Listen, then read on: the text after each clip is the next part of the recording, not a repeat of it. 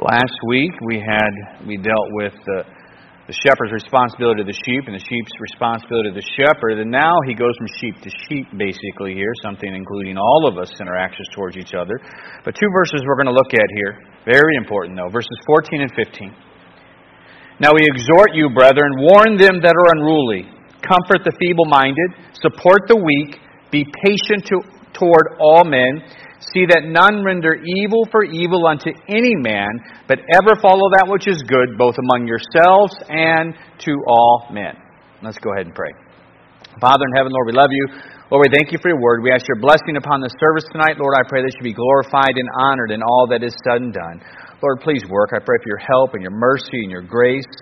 Lord, I pray that you control what I say and how I say it. May it draw us closer to you and be a help. Lord, I do pray if there's anyone here who has never truly been converted, Lord, I pray that even this evening they repent and place their faith in Jesus Christ. May you be glorified and honored. I pray this in Christ's name. Amen. A church is made up, of course, of simply saved sinners. The moment we got saved, our flesh did not disappear. We don't instantly become super Christians, and nor do we ever obtain, like even some Baptist churches preach, that we actually obtain to a place of sinless perfection. That never happens. Your flesh is with you. The day is coming when it comes to our sanctification, where we have a final sanctification. We have a progressive now in our daily walk. But one day we will have that when we're in the Lord's presence, and where our body is changed and we're forever saved from sin. That will never happen again. But right now, we are a local church, and within this local church, we are all sinners. Not a one of us in here does not have a sinful, wicked flesh that works to thwart our growth in our Christian walk. It seeks to prevent us actively from glorifying God as we should.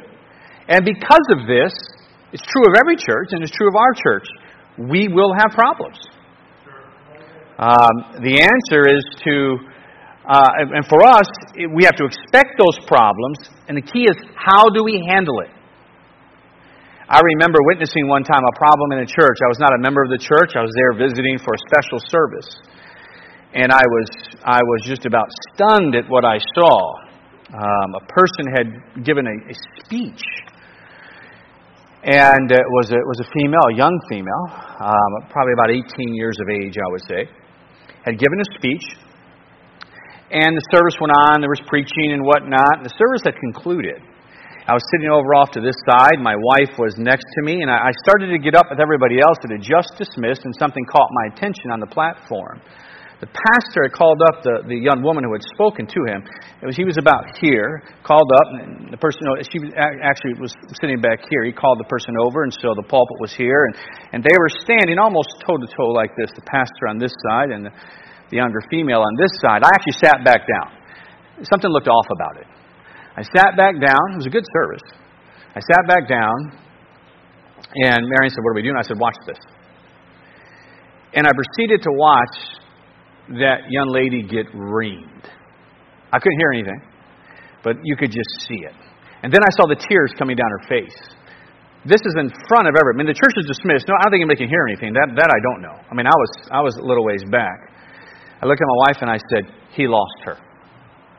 I said, I don't know what she did, but whatever it was, that's not how you handle it. Let's give the benefit of the doubt and say something wrong was done. I heard of nothing wrong spoke, not even close to it, not even grave. But let's just say something was. That's certainly not how you handle that problem. It is not. Sometimes when people struggle with sin, we just want to throw them aside. Just like the Lord does us. You know, when we struggle with sin, how He just dismisses us and throws us aside. Sometimes when we see someone weak, we like to mock them. Or use that situation to make ourselves look better and more spiritual. Many times if someone offends us, we seek retribution. We seek our own and not the good of others. This all takes place, of course, when the flesh is in control. The truth is, this is very true, listen to this. One of the best measures of a church's spirituality is how it handles its problems. It's how it deals with failure. It's how it deals with the struggling. That it doesn't close a blind eye to it like the church at Corinth. but that it handles it in a scriptural manner with the goal of strengthening those who need strengthened. That is the key, by the way, to church growth. The Lord is not most concerned about numerical church growth. What He is concerned about most, which I hope we do, I hope we grow. Don't mind if we hit 400, 500, so be it. But that's not the goal. That's not in the thing, okay, what do we need to do to get there? That's not it. What I see in Scripture, what is key, what Paul constantly worked on, as we're getting into right now with those local churches, was the growth, spiritually speaking, of who the Lord put in that church. I mean, you look today, there's so much written about church growth today. You can find all kinds of books. I've read some of their books on them. I mean, today the popular thing is among independent fundamental Baptists, and honestly, I'm stunned. I didn't see this coming. We have multitudes of Baptist pastors attending these seminars called Idea Day, put on by a Baptist pastor. It's just how to turn your church into a worldly machine to attract more lost people to your church. It's shocking to me. The changes that the churches go through when they follow this philosophy are stunning. Listen, as the world gets more and more wicked, that's not a license for us to change more and more. Truth never changes.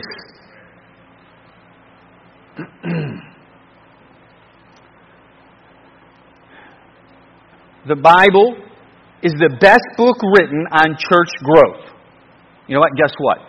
It doesn't get into great advertising slogans. It doesn't get into great advertising programs. It doesn't get into entertainment methodology.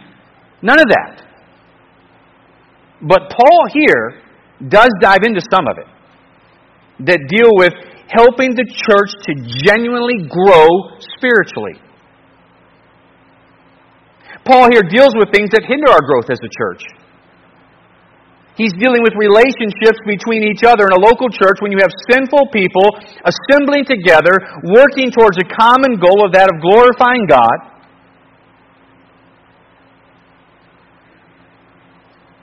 And so I certainly think we do need to look to the Apostle Paul for the principles of church growth.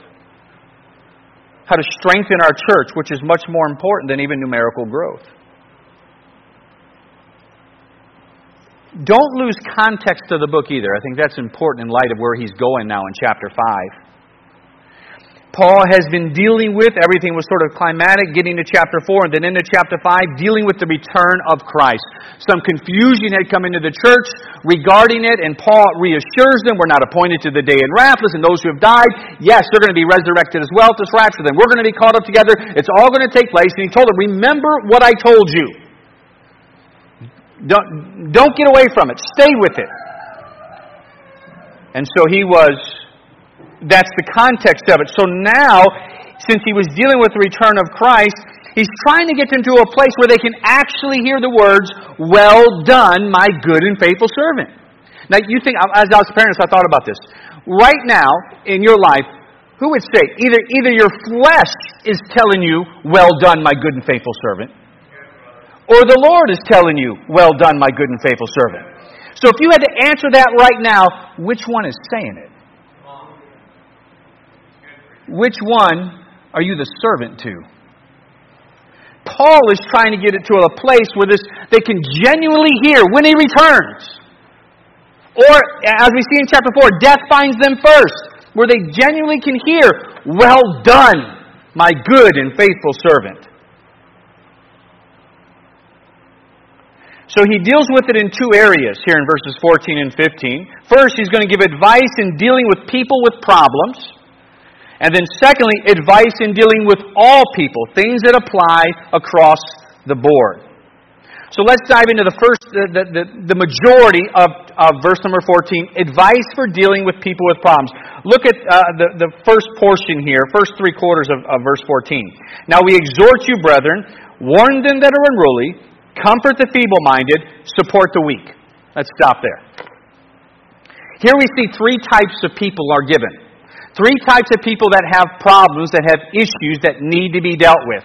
And by the way, in any local church of any reasonable size, say of 30 or more, are going to have these three types of people present. They'll go through seasons where you will have to deal with these types of problems, and it's important how we deal with these problems, with those who are struggling in these three different areas. The three different areas, if you want to write them down here, are the disruptive, the despondent, and the delicate, or the unruly, the feeble-minded, and the weak. These are people that need help spiritually. They need to be strengthened, each struggling in a different area when it comes to their walk. And this certainly can not only hinder their walk, but in turn, it hinders that local church. And we are each other's helpers. We are to bear one another's burdens. We need to work towards helping others, fixing problems, being a help. In our culture, when something's broken, we just throw it away. That same mentality seems to have transferred right over into the local church. I am so glad that the Lord just doesn't toss me aside.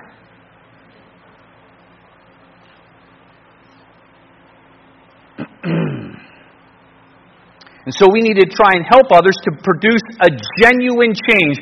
For some, it needs that paradigm shift in their thinking, where they can actually see life from a different perspective, where they can actually begin to see genuine growth with the end goal of what it's about, of glorifying God with your life.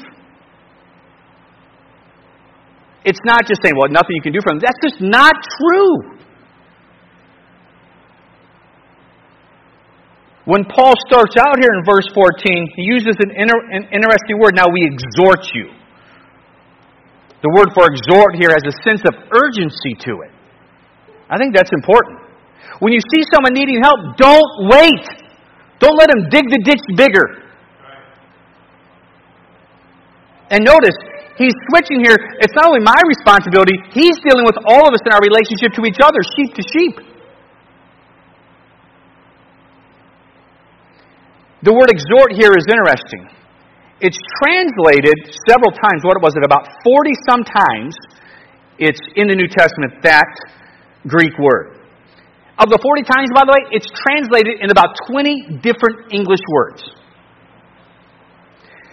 The majority of those, 20 of those 40, all deal with begging. For instance, it's the same word in Romans 12:1.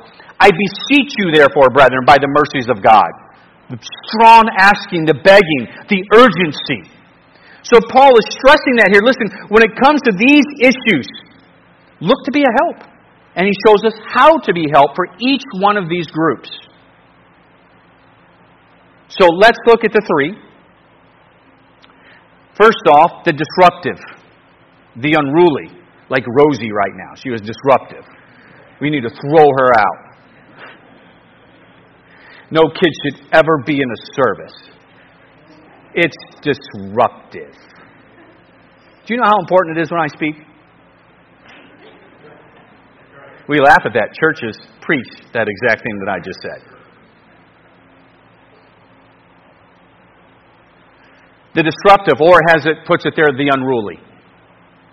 The word is interesting as well. I always find it interesting diving into these words. It means careless, out of line. It is a military term. It was used to describe somebody in the Roman military who got out of line, who was derelict in his duty, who the group was marching one way, he decided to go his own direction. So it was applied to a soldier who would not keep rank, guilty of disorderly conduct, insubordinate, disobeying orders. Think about that. No army or military unit could ever be effective if it does not deal with quickly the unruly. It would break down. So much so that I spent 9 years in the Air Force. So much so that when you're in the military, not only are you subject to civilian law, but you're subject to something called the UCMJ, the Uniform Code of Military Justice. I assume it's still called that today. Why do they have the UCMJ? Because in order for a military to function and be able to handle problems quickly to this higher standard, because lives are on the line, there's a genuine mission at stake that's much bigger than any one individual. They need to be able to prosecute if I'm late for work. They could throw me in jail if they wanted to, if I want to be tardy. Why do they go to such a high standard like that in the military? Because of the nature of the mission, of what's at stake. We, too, are under a whole other set of laws than the world. Yet the church wants to act like we just have to abide by the same conduct. No, we don't. There's so much at stake, much more so than even in the military. There is eternity at stake with what we're dealing with. We have a high calling, and so we are held to a higher standard. So many times, this is where the disruptive, the unruly, fail to see that. It's, we get taught in our culture all the time, you need to march to your own drum. It's portrayed in books and movies and philosophies. Have you you march to your own drum, as if that's listen to me. Know what life is about. Once you are saved, you've been bought with a price. It's not about marching to your own drum. It's about self-denial, seeking actively to glorify God.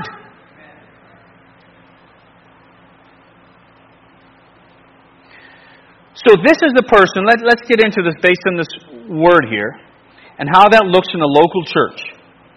And this is the person who really would have a problem with almost anything the local church does. They would be stubborn against it. It can manifest in different ways. They can be simply against the authority in the church. By the way, when God gives, last week we talked about the pastor relationship. When God gives pastoral authority, understand this, it's not political. It's not like a political appointee or anything of the sort. By no means. It's none of those things. It is not, nor is it's not a political authority.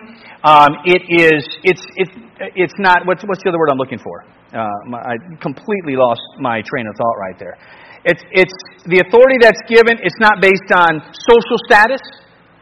It's not based on, we see that level of education, we see that social status, there's that level of income, therefore there's authority. No, it's simply something that's based on a spiritual sense that is biblical in nature, which the Lord setting down guidelines that are based on character, etc. That's what this is about. That's where that authority comes in. Don't look at it as something political. Don't look at it based on social status. So one way this can manifest itself would be somebody who always just wants to go against authority that's in the church. And we're talking where the authority is right. This can be the person who is simply unfaithful or apathetic. Really doesn't care what's going on. Just if I come, I come. If I don't, I don't. That's not marching in the same line.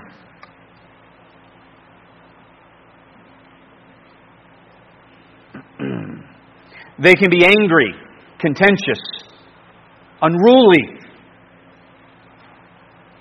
Something's come up in the church that's just cantankerous about it. Just want to be contentious with everything.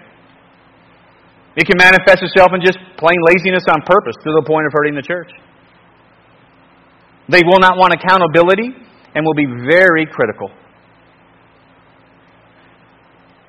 Many times, just looking for a reason to leave, they can get bitter. So it can take different forms. Be careful you don't fall into this. Because the truth is, any of us, we have the same sinful flesh. So this is a group, he said, you're going to have to deal with. In a local church, you're going to have those who are unruly. All right? They're going to be disorderly. You have to learn how to deal with that within the church. Because we have sinful flesh, it's going to happen. Just like I've mentioned this before, if you want to decide to pick apart things in this church or any church, it's easy to do. Try looking for something what's right in the church.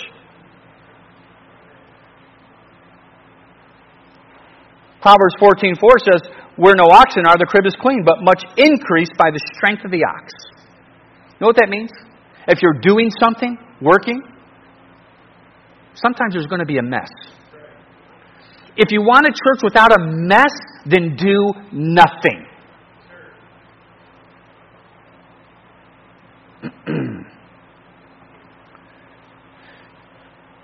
Think about this. When God assembled us right here at this church here in Anchorage, He gives every single one of us that are saved have spiritual gifts given by God. Those gifts are not just random. Well, I think this is from a sovereign God who knows exactly who you are, who knows what church you are in. And so He gives spiritual gifts for that church. And if somebody decides they're going to be unruly or out of line with it, not marching to the same step, they want to be faithful, just lazy, or outright disruptive, or angry. It can manifest in these different ways that hinders that church. So Paul says, listen, you got to deal with that.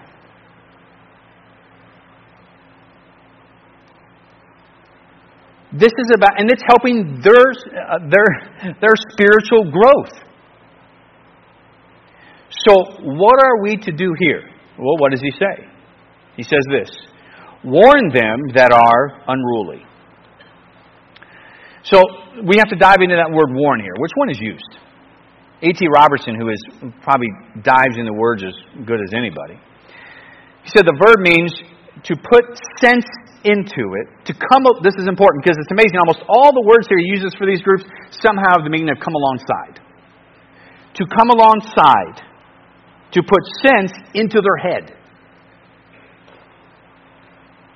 So it's the idea of coming alongside closely, giving warning, letting them know, listen, there's consequences, encouraging them to change direction. A gentle, compassionate warning. When you see somebody, that's exhibiting these different traits, it's a matter of, with compassion, for their spiritual growth. Not for you to make a point, not for you to criticize, but to say, come on, let me help you. I don't think you understand the road you're going down. And it's encouraging. Please, do right. Be a little bit more faithful. Why don't you come Wednesday nights with me? I'll stop by and grab you. Or listen, and take him to side. Listen, brother, listen, I care for you. I see you're angry a lot. Man, I want to help you with this. Do you know where that anger is going to take you? That's not the road you want. Come on, you know that. It's giving the warning. It's not turning a blind eye to it. It's giving a compassionate warning that this is not the road you want. I remember I had this happen with a really good man in Kudu, in the work in Kudu. I led him to the Lord. We ended up on a boat together in a supply run. He happened to be right when I was getting ready to start the work in Kudu. He's from the village connected to it there, Rativis. And we start talking, and anyhow, several weeks later, I lead him to the Lord. He was the guy I led to the Lord, and the bug flew in my mouth in the middle of giving him the gospel. The fly was alive, buzzing around in my sinuses and my throat. I'm not kidding. You want to know what that sounds like in your head when it's alive and buzzing, some giant fly in there? Water's just running out of him. The guy thinks I'm weeping over him. I'm not. I just can't control my tear ducts at the moment because there's a fly flying around inside my face. But he put his faith in Christ that day, really began to grow. It was exciting. I remember I went on my furlough. Man, he just wept like a baby when I was going on my first furlough. Middle of second term. Warning signs were coming in play. Unruliness. He wasn't disruptive. He wasn't against the authority. That's not how it was manifested. Unfaithfulness started appearing. I saw other things getting his attention. I went to him and asked him, I said, so what's going on? During that course of conversation, I found out he wanted to get a vehicle. Now, that's a huge deal. For a villager to have his own vehicle. And he was industrious. Loved it. He was industrious, decent worker. He turned some of his ground for his gardens for food into a cash crop, which was what I encouraged them to do. But he was getting close to enough money to buy a vehicle. And I remember giving that gentle warning, Jonah, this is not the road you want to go down. I can already see it distracting you. This isn't it. Your kids are starting to come up now. This is not the road you want to go.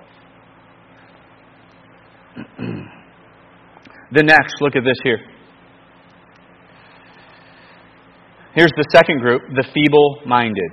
It says, comfort the feeble-minded.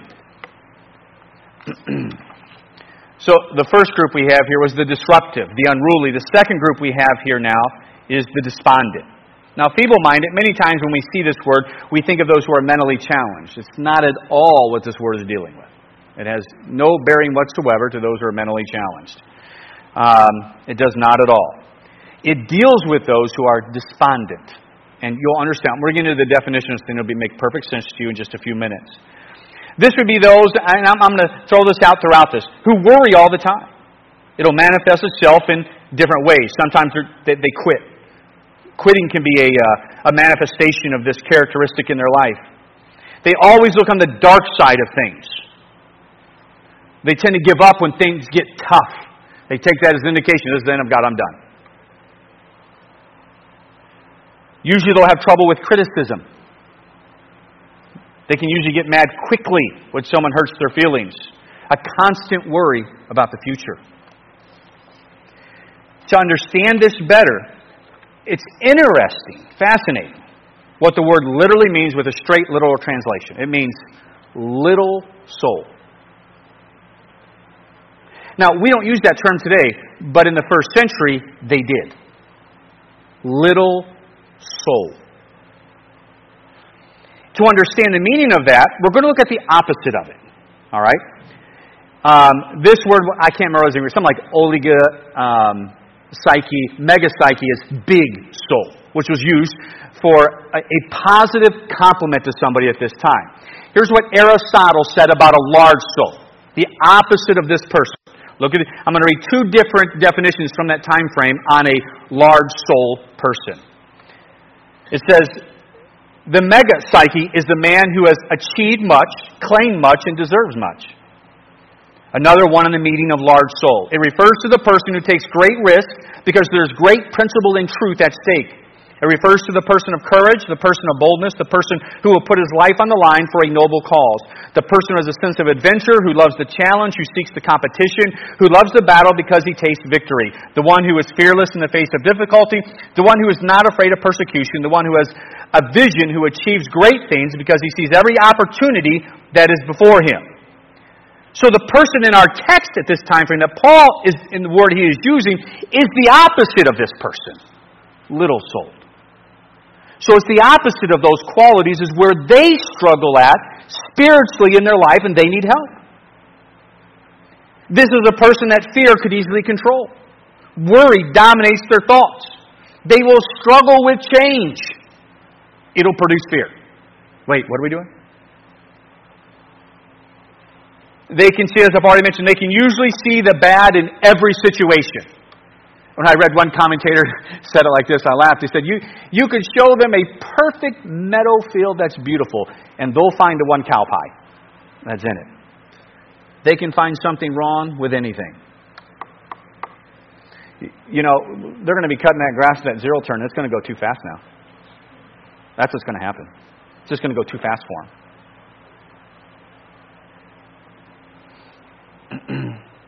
Well, then we'll let you cut it with the push mower. I'm good with that. They have what I termed here as Eeyore symptoms. Eeyore. Oh, what do you always say? I got it wrong last time. Oh dear. What do you always say? Oh dear. Or I can't remember. What? Oh bother. That's it. Oh bother. This is a person with little soul. They fear failure. Do you understand why it's feeble-minded? It deals with where their thoughts are, where their mind is. This person will have trouble rising above their circumstances or rising above their problems. They will stay underneath them. It's like there's weights on them, like their soul is crushed down little. And you can see how this could greatly hinder a Christian's life and their spiritual growth, and thus hinder a local church. And we have to deal with that scripturally. I mean, did not this hinder the children of Israel from the promised land when the spies went in? You had two that saw God in it, the less became little-souled. We can't do this. We saw how big the fences were. We saw how big the fences around the city. We saw giants in the land. They saw all the reasons why they can't do it, instead of why it could be done through God. Listen, life has battles and life has risk. You take it. You know what? You might fail 99 of those times. Then go for the 100th.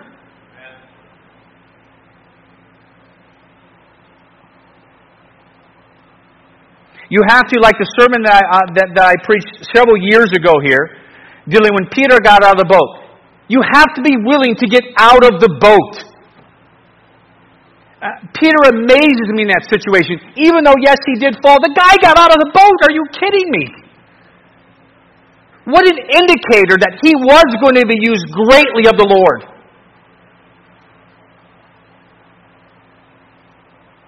So, how are we to deal with the person that is little-souled, feeble-minded? They have trouble seeing the positive. Everything just dominates and controls, and the worry frets, and it can lead to depression and other things in their life. It uses the word comfort of how to handle this. In other words, it doesn't say, argue with them till you change them. It's not how you're going to do that. It doesn't tell me just preach at them. It's not what it says. It uses the word comfort, which means to speak encouraging, comforting words. Speaking tenderly. And your words need to be with wisdom. Remember, our goal here is that person's spiritual growth, to get beyond that, to step out of that box. So often we think we have to stay in these areas. And a lot of that does come from some of our modern philosophy of the day.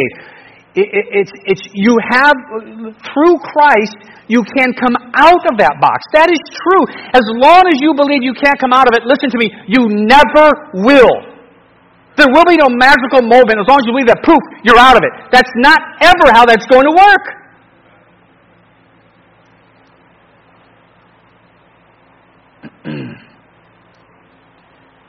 There is power in words.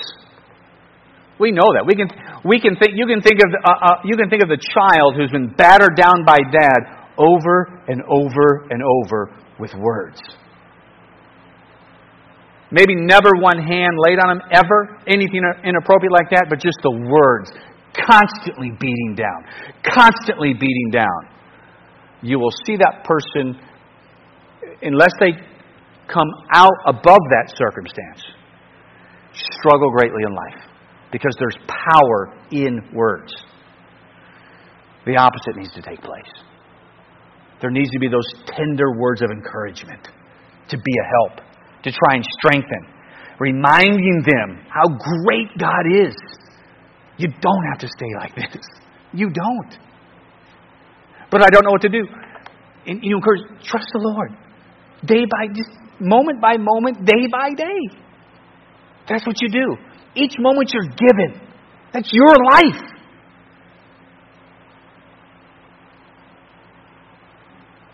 It's so often that those within this group are struggling in this way spiritually, though they believe God and know He's there and even can have a love for Him, yet they fail to put that into everyday life and practical circumstances.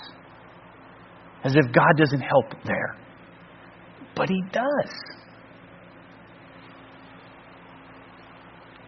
So at this group, it's so important that we work to encourage, to speak tenderly when you see it, to help the other sheep. And then the third group he gives us here, support the weak, the delicate. Third D, delicate, the weak.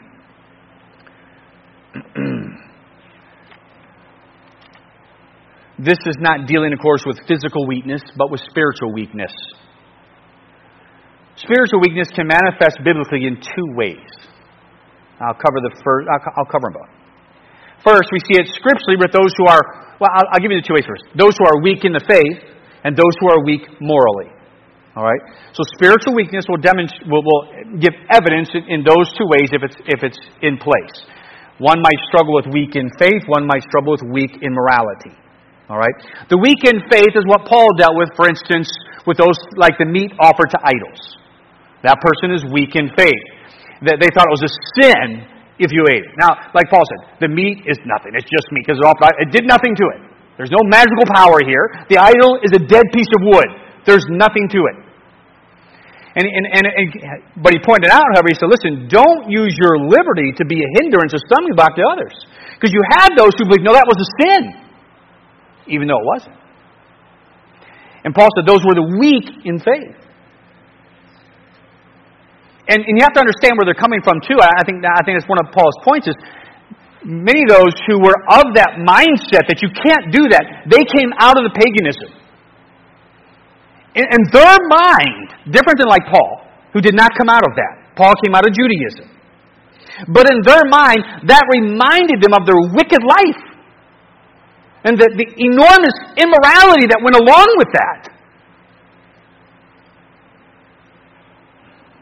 So, weak in faith sometimes can exhibit itself by, even thinking some things are sinful that aren't sinful. Or this weakness can spiritually bring upon themselves, in other words, burdens you don't even need to carry.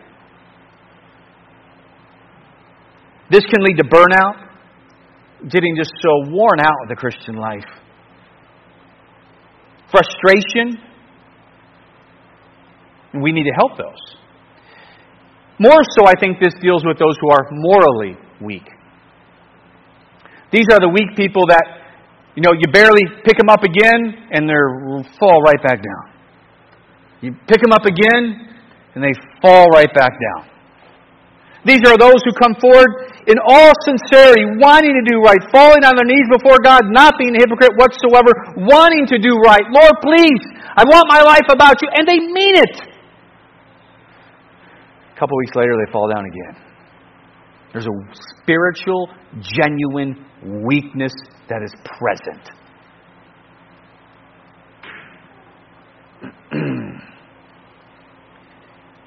And we need to help. This isn't cast aside. This isn't, we need to help. And he gives the instruction. This is what he says. Support the weak. The word support is great. You know what it means? Hold fast. Hold fast.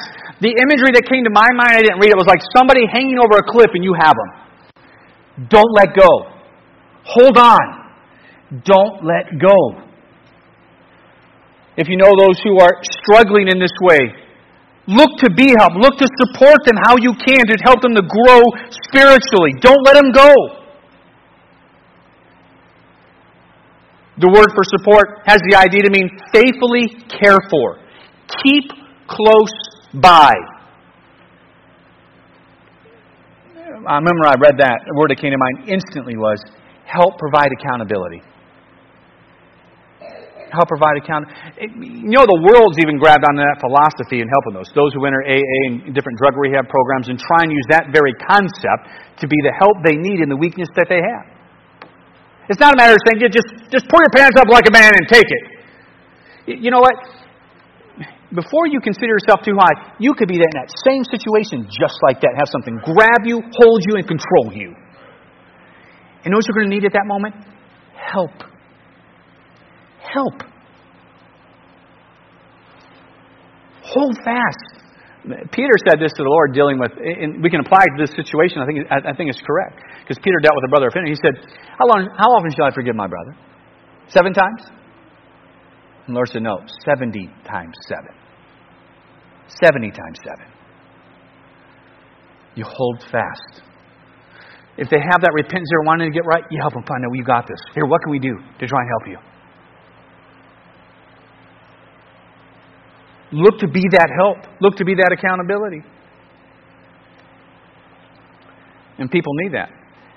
And Tim, I don't think you mind bringing up with your son. When he was here, and I think I mentioned this before, I'm not sure. I think I have from the pulpit, I'm not sure. And I don't think you'll mind me saying this at all.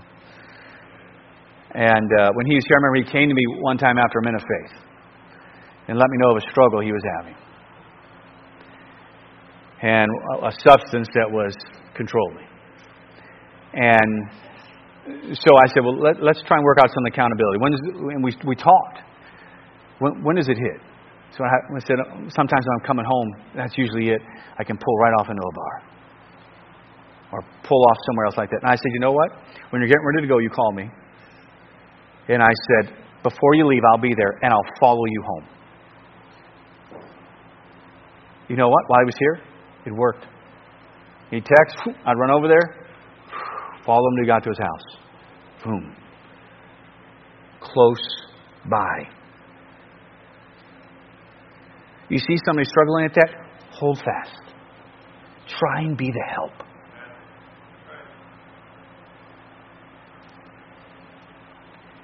You that are weak, or you that are strong, ought to bear the infirmities of the weak. Help.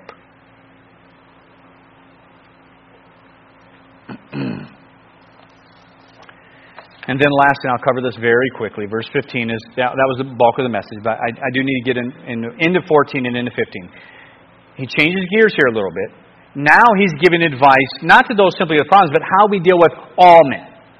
All right? He dealt with the three problem groups. From the disorderly, despondent, and the delicate. And then he says this, be patient toward all men. See that none render evil for evil unto any man, but ever follow that which is good, both among yourselves and to all men. So now he switches, as you notice, it's three times we're dealing with all men. All men, verse 14, none render unto any man, but ever follow that which is good, both among yourselves and to all men. So here's how we're to deal with all men. One, you're to be patient. Especially when we're dealing with those three groups, notice you're going to need patience. Patience. Patience. Be patient towards all men. You can see the need for this. When you're trying to help the weak, the spiritually weak, and needing patience, or the unruly and needing patience. When helping the feeble-minded and needing patience, it can get incredibly frustrating. You can find yourself getting angry. We need patience. We need patience. I remember, and that was a genuine hurt on my own, when I am training the man to be pastor of the work in Kudu Kudu. Years of training into the fella. And in one moment, boop, all gone. That was frustrating. That was disheartening. But I needed patience. Thankfully, by the way, he's still in church. Still faithful, doing what's right. Not the pastor, but he is there. It takes patience. I am so glad the Lord is patient with me. We need to show patience with others. Then he goes on in verse 15, see that none render evil for evil unto any man. No revenge. We love to retaliate. We love to, and this follows our sinful flesh, our own nature. Somebody does us wrong, I'll show you. We love to do that. It's in us. This one here, if you're going to do that, this is denying yourself. Because remember, I talked about this in the Sermon on the Mount when it comes to eye for an eye and tooth for tooth. That's not giving permission at all for vengeance or revenge ever. It was never meant that way. That was meant for it was a law for a legal system in an organized community. So civil law, which is the oldest law in existence, is that law. What the point of that entire law was this. It did not allow a judge to issue punishment that exceeded the crime. Because that would happen. We do that all the time in our own relationships with each other. You offend me. When we offend back, when we take our revenge, it's always at a greater level. New Guinea. Just happened this last week in New Guinea. Up in the main island, northern region. Where was it? Wewak, it happened. Volleyball game was taking place, was it Saturday, I think. Volleyball game was taking place in a village. Turned into a fight. One person got hit, another person got hit. And remember, revenge there is so huge. It's huge. Come Monday, I think 11 were murdered. Houses burned to the ground. You know what happens? Because when somebody does us wrong, we take it to another level. Then they take it to another level. Then they take it to another level. You leave vengeance to the Lord. You leave vengeance. You know what you do? It tells you, you do good to all men. You know how we overcome evil? What does Romans say? By the way, as you notice, this parallels greatly what Paul says in Romans. You overcome evil with good. You trust the Lord with the vengeance. You want to know why? The Lord has perfect justice. You don't. You don't. He has perfect justice. When He responds, it's right. And it's perfect. He knows if there's mitigating. He knows the true heart of the other person. You don't. You don't know what they're facing. You don't know what they went through. You don't know what's generally going on in their mind. You assume you do. And then you take your retribution. But it's unjust. We leave vengeance to the Lord. That's what we do. We do good to all men. And you look for those opportunities to do good. Especially those, it's true of all, but especially those who offend you. Look to do good. You'll be amazed at how that lessens a situation. It's amazing how it lessens a situation. With heads bowed and eyes closed.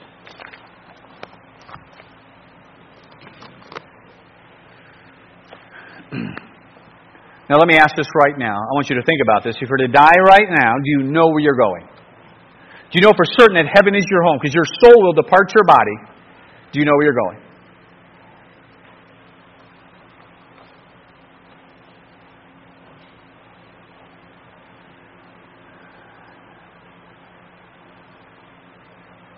One day you'll stand before God in judgment. And just like me, you have broken His law. And if you are found guilty, you will be cast into the lake of fire. There's only one way out of that judgment. That is through Jesus Christ and what He did for you. Jesus Christ, God became a man 2,000 years ago to save you from that judgment. He came to this earth 2,000 years ago so you could stand before God and it will look as if you are perfect. He lived the perfect life for you. When He went to that cross, He took all of your sin upon Himself. He died in your place. He suffered your penalty, but hold Him. On the third day He defeated death and rose again from the dead. Salvation is only in Christ. If you're here right now and say, Pastor, please do pray for me. I don't know that heaven is my home. I'm not positive what's going to happen when I die. I hear you, and I'm not sure. Please pray for me. If that you, would you just raise your hand if that's you? I see some small children. That's all I see. Anybody else? All right, Christian. If the Lord worked on your heart, you come and pray. Father in heaven, I pray that you bless this invitation, work in hearts and lives. I pray this in Christ's name.